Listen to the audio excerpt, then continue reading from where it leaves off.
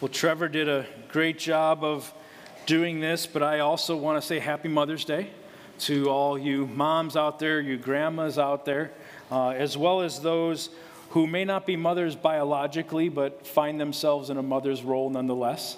Happy Mother's Day to all of you. This is your day, and so enjoy it.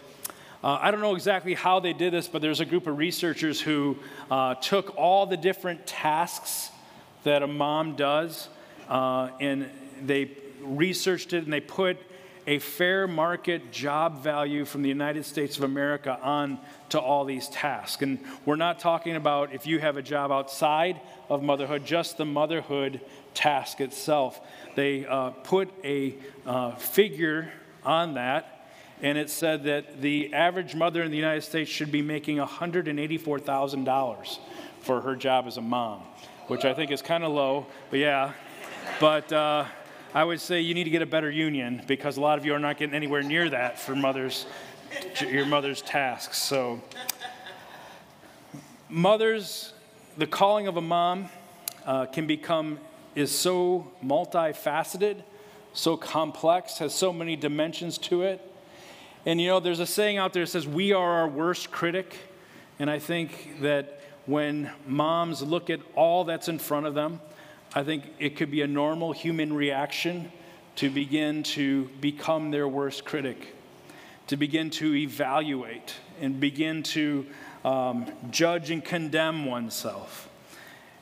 Oftentimes, we tend to evaluate ourselves by measures that are not so helpful, whether it's envious comparison or listening to the inner voices of failure within. And today, my hope for all of you moms out there and those mom-like in those roles out there is that you won't be tempted to evaluate yourself, but instead you would allow yourself to rest in the presence of God as His blessed daughter. That you would just this morning be able to rest in God's presence. In our Easter service, we saw a story of two people who were walking with Jesus, and one of the favorite parts for me in that story is the prayer that they prayed as they were walking with Jesus is this. They said, "Come and stay with us. Come and stay with us." Since Easter, that has been my prayer for Crossview Church, that we would see Jesus and we would say, "Come and stay with us, Jesus." And my prayer for you moms and those mom-like out there today is that you would grab hold of that prayer and you'd say, "Jesus, come and stay with me." And from that place, I would like to look at a mother in Scripture this morning. And so I invite you to, if you want to, you can just sit and listen. If you want to follow along, you can, but I invite you to open to the book of Ruth, where we're going to look at a mother named Naomi. And in this story, we're going to see three realities of motherhood that are inescapable. Three realities of motherhood. So if you have a Bible, you can turn to the book of Ruth. It's towards the beginning. You'll see Joshua, Judges, and then Ruth. It's a short book, so you can fly past it quickly. It's only 4 chapters. If you have an electronic version, I'll be reading from the NIV this morning. And so I don't have time to go through this whole book this morning, but I would encourage you to do that this week. It's a wonderful story, especially if you have a study Bible where you can learn some of the cultural things that are going on. This is an amazing story. So, in this story, we're going to look through and see these three inescapable realities of motherhood. The first one is this. We see as the book opens the hurt of a mother. The hurt of a mother. Now, you might say, why do you start there? Well, that's where the book starts, but also, there is no way you can be a mother the way God wants you to be and not experience hurt and pain at some point.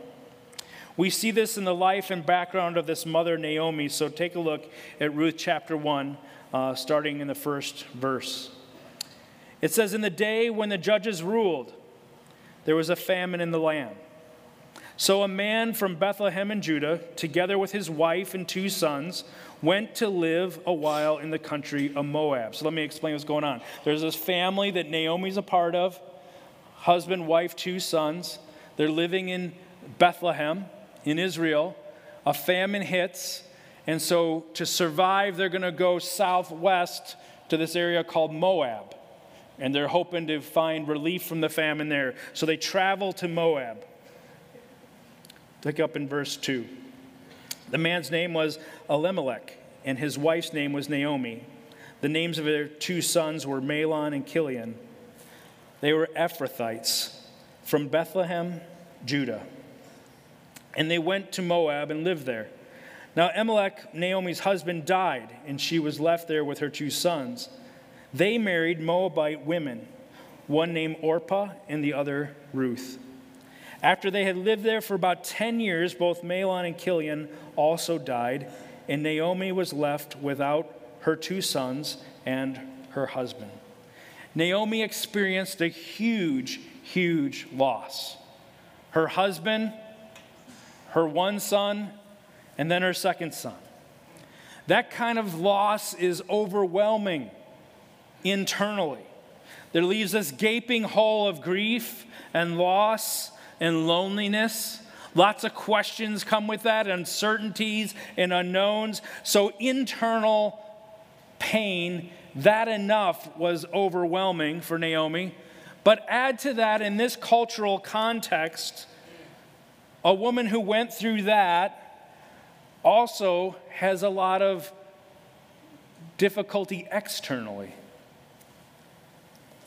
Meaning in terms of her future, her security. No means to survive, especially in a famine. That situation puts Naomi into a day-to-day existence, not knowing if she's even going to make it past another day. The hurt of a mother is so hard because the love of a mother is so deep. There's this intense love. And intense love equals intense pain at times if you are living out your calling as a mom as God would have you to. If you live out that calling the way God wants, then intense love is not an option.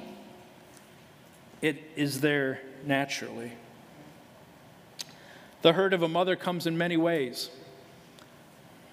Sudden death, a break in relationship, infant loss, infertility, unfulfilled longing, or maybe the hurt of a mom that you're experiencing on Mother's Day is a loss of a mom. Or maybe it's due to something that mom did that was painful. God knows your pain.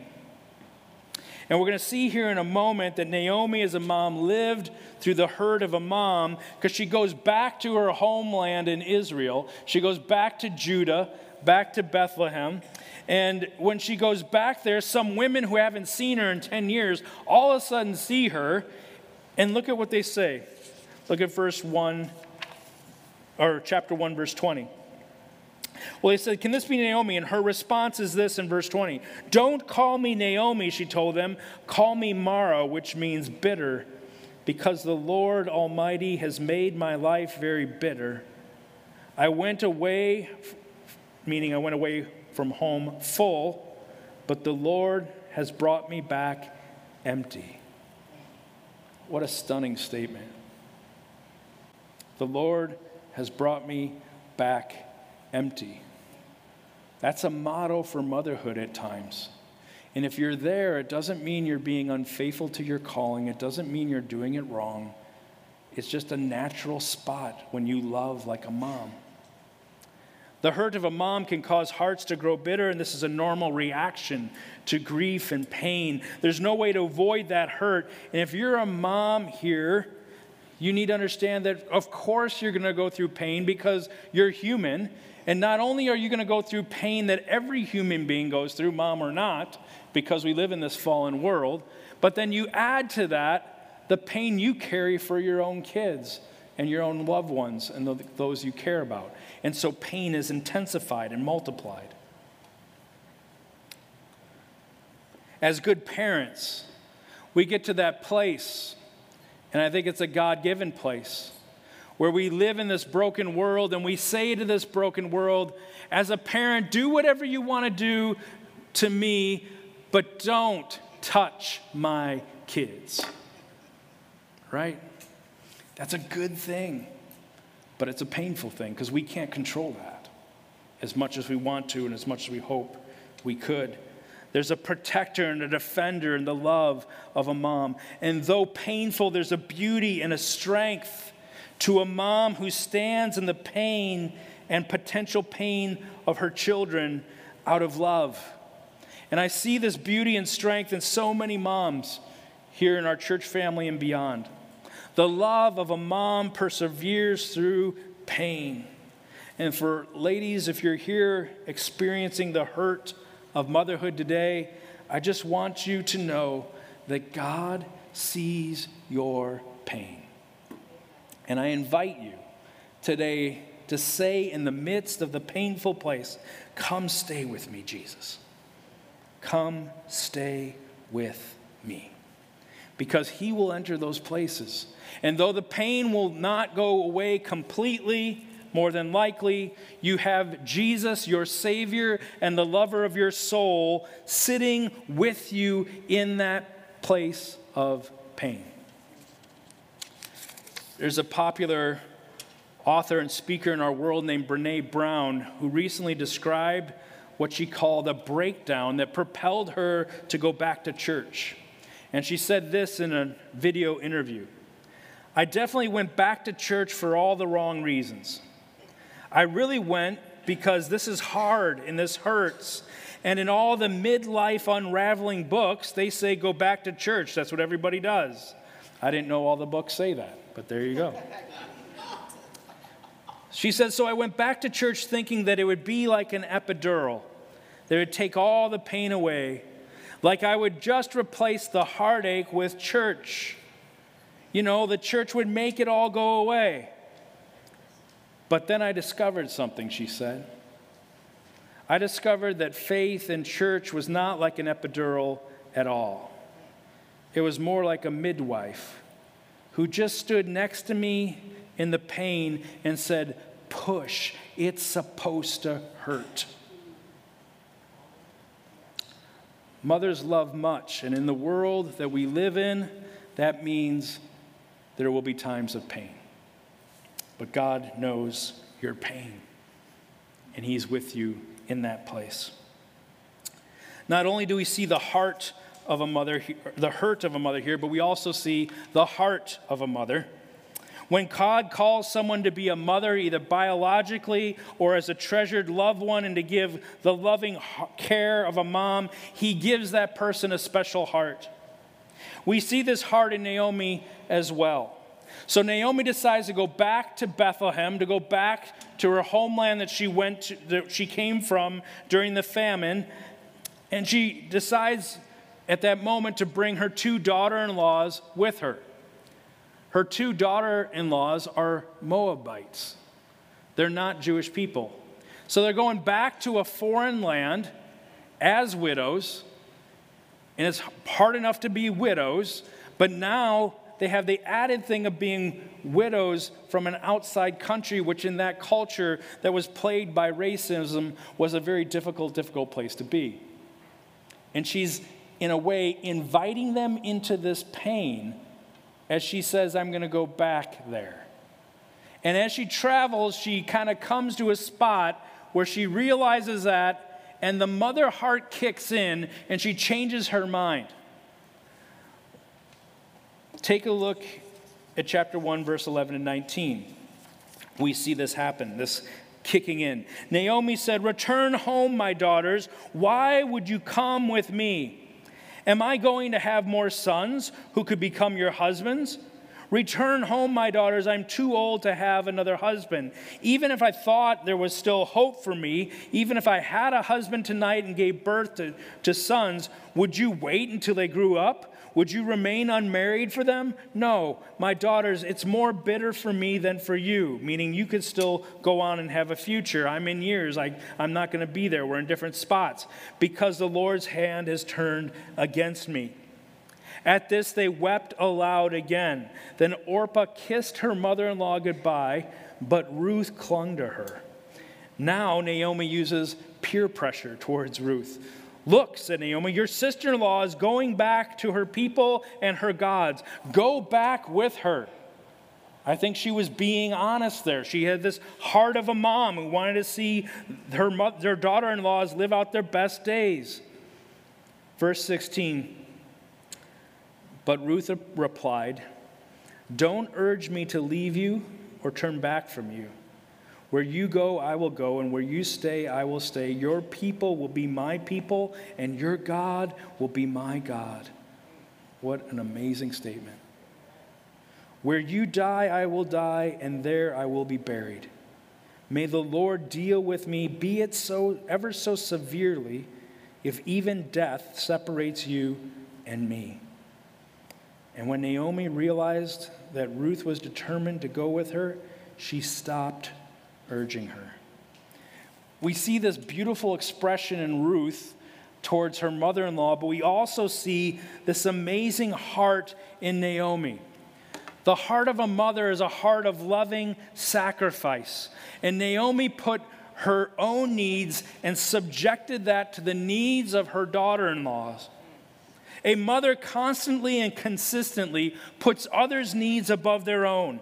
And we see in Naomi this concern for the lives of her daughter-in-laws, and this came above her own life. Now, if you think about it, what she was going back to is going to be hard enough.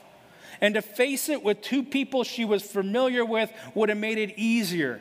But she said, no, because I don't want to do that to them. That would be an incredibly heartless thing to do. I want them to produce their own lives and their own healing and to go far from me. I'm not going to hold them here, though it would make my life that much easier. That's a picture of a mom.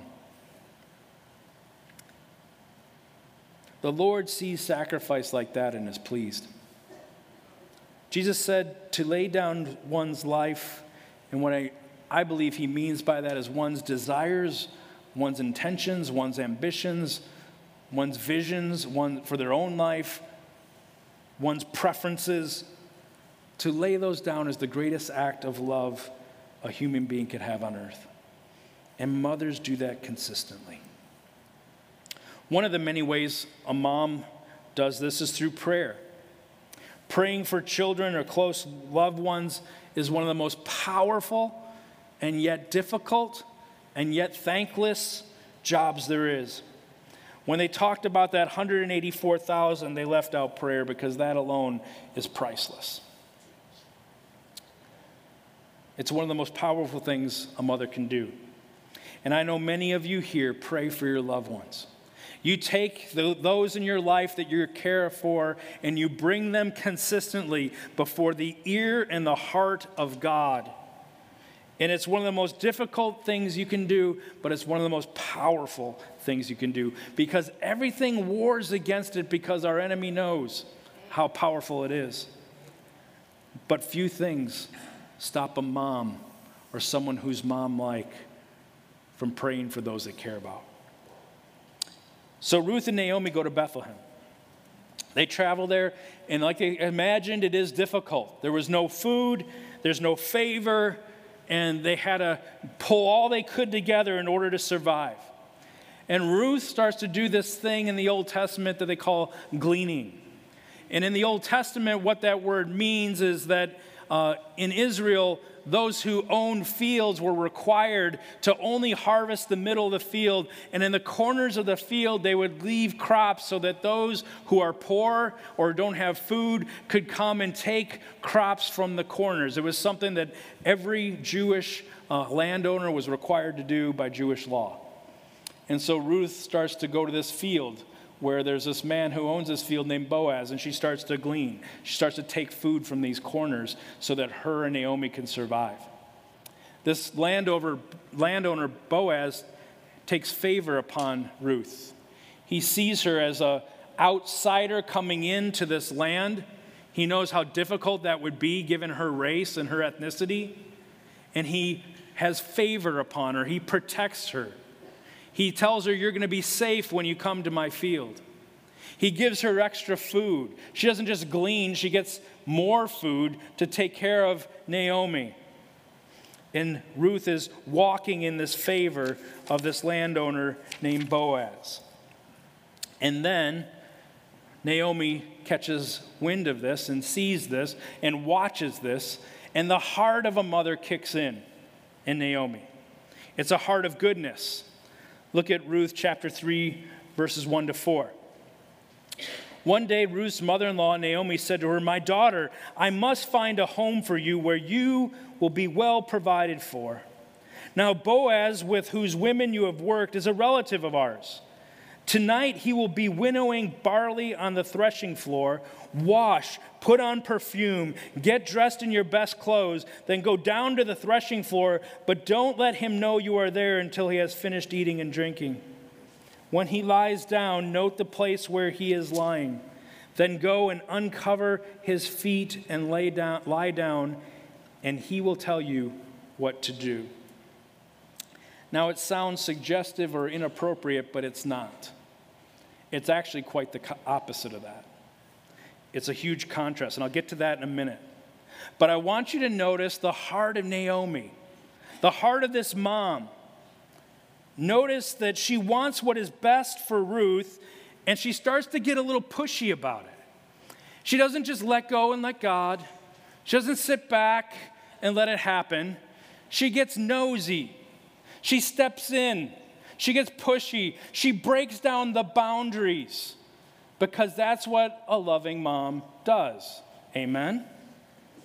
And we see that here. So she says to her, "Here's what you're going to do. It's time to stop mourning the death of your husband, Ruth. It's time for life. The time of death is over. Ruth, I want you to get rid of your clothes of mourning. I want you to wash. I want you to perfume. I want you to put on clothes of joy. This is a time of life, and it's time for your life to move forward." And Naomi exhorts Ruth to that place because the heart of a mother restores life. The heart of a mother sees something that's dead in her loved ones and stokes it back to life. And she ignores all boundaries and everything that hinders her way because that heart of mom has to come through to see that happen for her kids and those she loves. And we see that here.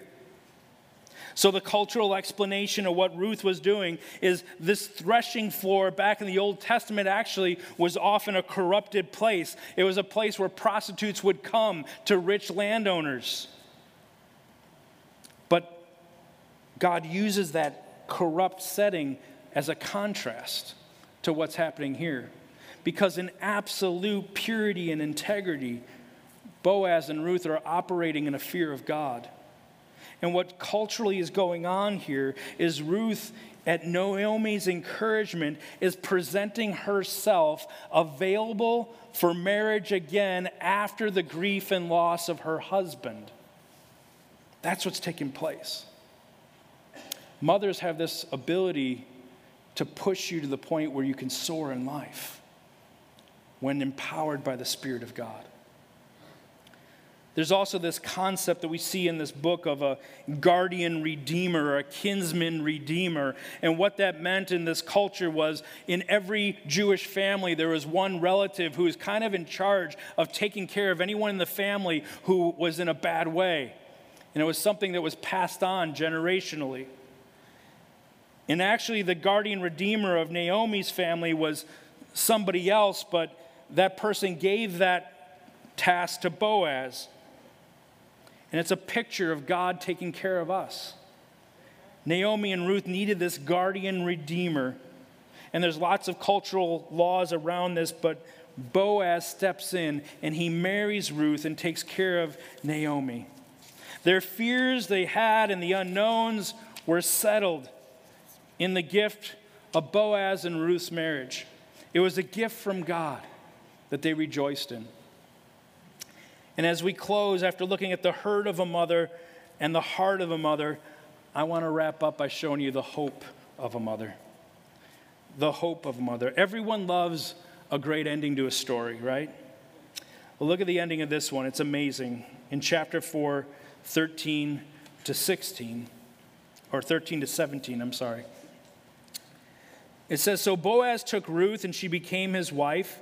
When he made love to her, the Lord enabled her to conceive, and she gave birth to a son. The women said to Naomi, 'Praise be to the Lord, who this day has not left you without a guardian redeemer. May he become famous throughout Israel. He will renew your life and sustain you in your old age. For your daughter-in-law, who loves you and who is better to you than 7 sons, has given him birth.'" That phrase, "better to you than 7 sons," isn't a valid evaluation of sons and daughters. What it is it's speaking to that thing that sons and males protected people in Naomi's spot, and what Ruth did was even more powerful than what the earthly system could have did, because she was led by God. Verse 16, Naomi took the child in her arms and cared for him. The women living there said, "Naomi has a son, and they have named him Obed. He is the father of Jesse, the father of David." Naomi is no longer bitter. God healed her. And the heart of Ruth is so beautifully illustrated in how she responded to that mother's love. I think Ruth's responding had a lot to do with the heart and the love she received from Naomi. However, it'd be easy to miss something here in this ending. It looks like the hope of a mother rests in life becoming perfect again. It looks like the hope of a mother rests in all the earthly blessings that she missed coming back together, because that's what happened in the story. But that would be a mistake if we came to that conclusion. The hope of a mother does not rest in any earthly blessing. Earthly blessings are great.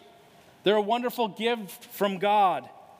But a mother can have hope whether earthly blessings are present or not. That's how great God is. This child that Boaz and Ruth had was named Obed. He was the father of Jesse. Jesse was the father of King David, who is the ancestor of King Jesus, our Savior, our Lord, our Messiah, the Son of God, the Lamb of God who takes away the sins of the world. And the hope of a mother is found in Jesus Christ, in Him alone. In fact, when a mother places her heart in the hands of Jesus, it is like she's placing that calling in the most empowered place where this calling comes to life. And it's a beautiful place where Jesus says to a mother and those mom-like, "You never have to mother alone again." The hurt of a mom can feel like death. The heart of a mom, which is sacrificed, can feel unending. But every person can find hope, renewal, restoration in our matchless Savior Jesus, because He does not come to condemn or evaluate or criticize. He comes to love and empower. If you Google how to be a better mom, you'll find all sorts of suggestions. I'm going to give you just one. Rest in Jesus. Run to Jesus. Give your heart to Jesus. Allow Jesus to work through you as you rest in Him. And also, if you have any hurt or pain as a mom or a loss of a mom, I encourage you to invite Jesus into that place. There was a theologian named Julie Callis, who wrote this story of a transforming moment as she was a young mother getting her PhD in seminary. Years ago, she wrote, during graduate studies at Regent College, she said, "I had a desperate talk with Eugene Peterson, one of the professors there." Eugene Peterson is known for writing the biblical paraphrase called The Message, and he was an instructor at Regent College at the time. She said, "I had a desperate talk with Eugene Peterson about how my PhD had turned the words of God into a great big research project.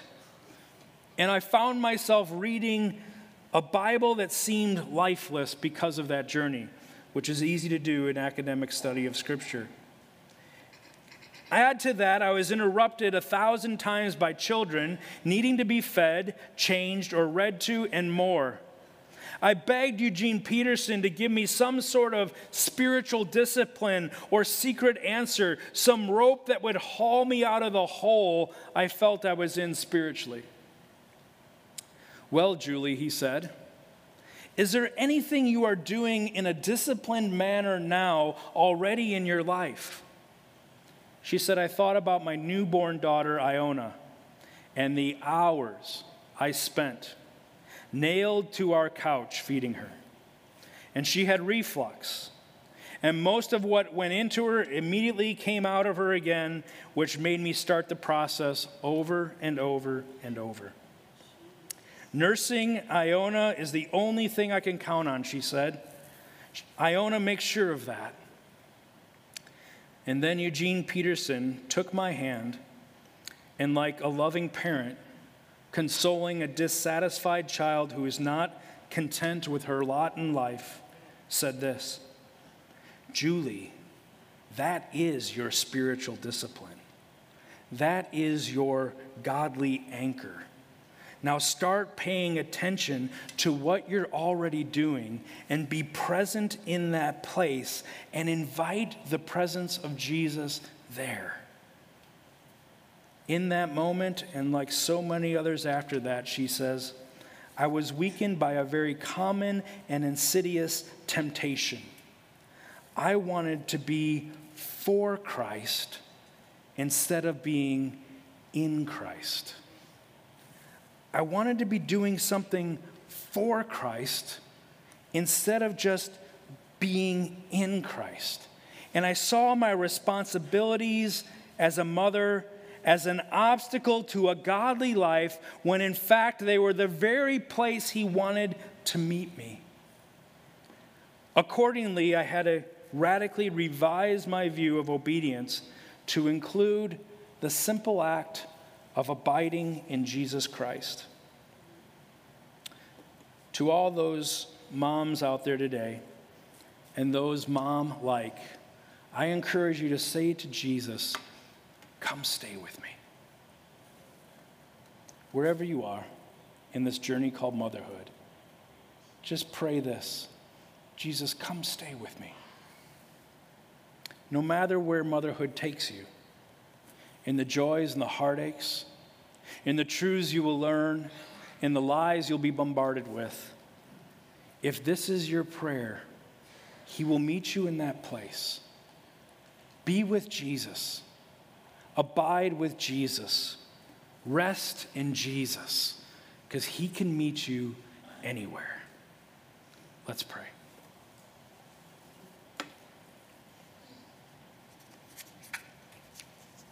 Father in heaven,